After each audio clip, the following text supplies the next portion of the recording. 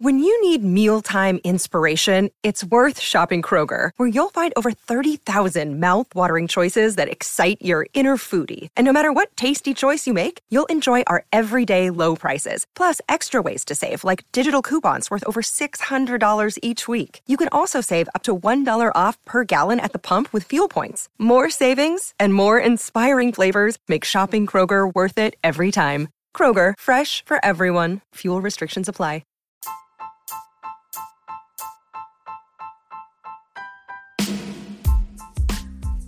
Hey there, welcome to The Tint. I'm your host, Scott Bellman, and it's time for yet another foray into the world of aquariums from a slightly different perspective. You know, we're about a month out from us performing a sort of a hard stop on using the term botanical style aquarium to describe what we do. And we started substituting it with a more accurate description, botanical method aquarium. Yet I still find that many in the hobby tend to think of materials such as leaves and botanicals as more of an aquascaping material as opposed to an ecological enhancer. Periodically, I find it necessary to sort of reinforce some of my arguments for why we do things a certain way in this little hobby specialty. And one of the most fundamental discussions we can have on this topic is about my favorite botanical material of all, leaves. My thinking was that this might make sense to make my case for why leaves are kind of a lousy material to use strictly for aesthetic purposes, but wonderful for ecological benefits for our aquariums. Now, the reality, as I've seen it, is that there is a philosophy that goes with incorporating leaves into your aquascape, much like with rocks or aquatic plants. Yeah, a philosophy. And I've noticed with botanicals, particularly the leaves that I'm so fond of, that you need to be sort of flexible in your thinking and in how you embrace them in your design if you're incorporating individual leaves, for example, and using them mainly for their aesthetics. They are among the most simple elements that we can use to create a natural aquarium or even for an aquascape if that's your intention. However, they can also frustrate you if you don't train yourself to accept that they won't always do what you want them to. They'll float, they'll curl up, they'll blow around, they won't stay in the orientation that we want them to, and just generally behave kind of how they want, as if they have a desire of their own, of course. But with very few exceptions, using individual leaves or a handful of leaves to create some sort of aesthetic in your tank is simply asking for frustration, in my opinion. They're best used as an aggregation of many leaves, as in leaf litter beds, how you'd find them in nature. Not only do they simply look better when used in aggregations, their ecological function is enhanced as well.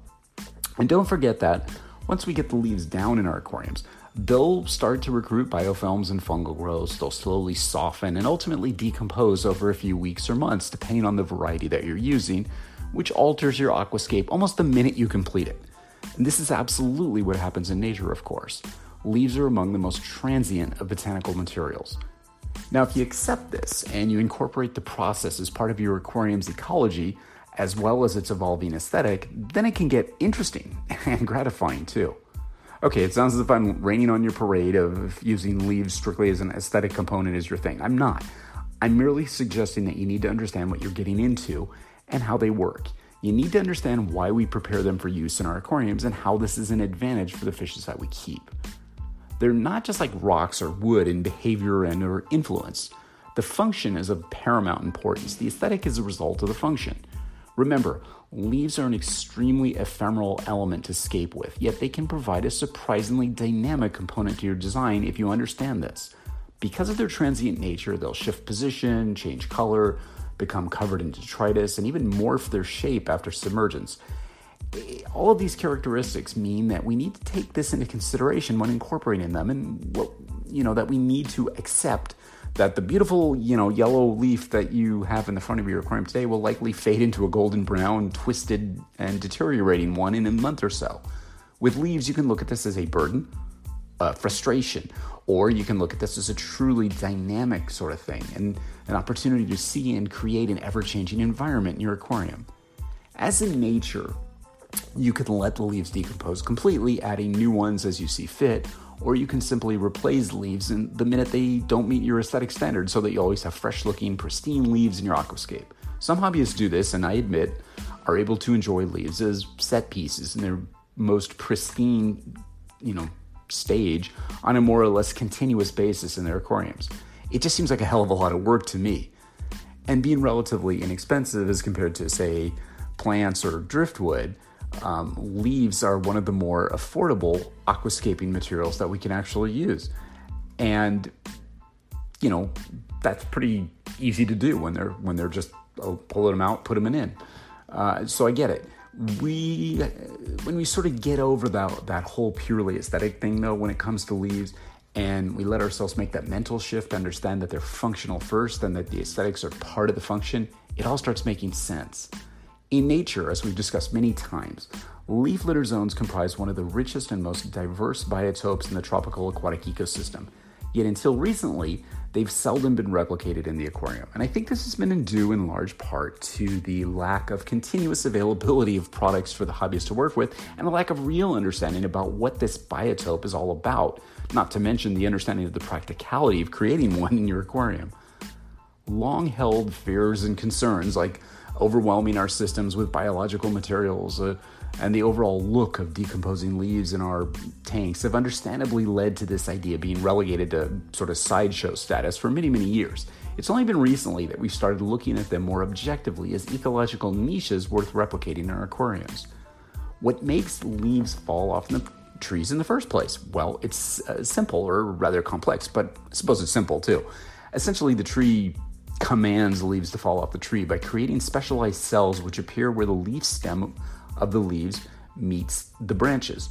They're known as abscission cells. For word junkies, they actually have the same Latin root as the word scissors, which of course implies that those cells are designed to make a cut. And in the tropical species of trees, the leaf drop is really important to the surrounding environment. The nutrients are typically bound up in the leaves, so a regular release of leaves by the trees helps replenish the minerals and the nutrients which are typically depleted from eons of leaching into the surrounding forests. And the rapid nutrient depletion, by the way, is why it's not healthy to burn tropical forests. The release of nutrients as a result of fire is so rapid that the habitat can't process it, and in essence, the nutrients are lost forever. Now, interestingly enough, most tropical forest trees are classified as evergreens and don't have a specific seasonal leaf drop like the deciduous trees that many of us are more familiar with. Rather, they replace their leaves gradually throughout the year as the leaves age and subsequently fall off the tree. Now, the implication here? There's more or less a continuous supply of leaves falling off into the jungles and the waterways in these habitats, which is why you'll see leaves at various stages of decomposition in tropical streams. It's also why leaf litter banks may be among the almost permanent structures within some of these bodies of water. In the wild habitats, leaf litter beds function as a means to preserve the nutrients that would otherwise be lost to the forest if all the material which fell into the streams was simply washed away. The fishes, the crustaceans, and the insects that live in the leaf litter and feed on the fungi, the detritus, and the decomposing leaves themselves are really important to the overall habitat. In the properly constructed and managed botanical method aquarium, I believe that leaf litter certainly performs a similar role in helping to sequester these materials, providing a means of nutrient processing, physical shelter, and supplemental food for the inhabitants of the aquarium. I've said it before, and I'll say it again. Decomposing leaves are the fuel which powers the botanical method aquarium. That's a really interesting and powerful thought. One interesting observation I made in that regard over the years concerning adding leaves to the aquariums and letting them decompose completely, by the way, is that dead, dried leaves, like the ones we favor and use, don't have nearly the impact of water quality in terms of nitrate and phosphate as fresh leaves and green leaves do. I've routinely seen undetectable nitrate levels in aquariums loaded with decomposing leaves. This is largely because dead, dried leaves have depleted the vast majority of the stored sugars and the other compounds which lead to the production of nitrogenous substances in the confines of the aquarium.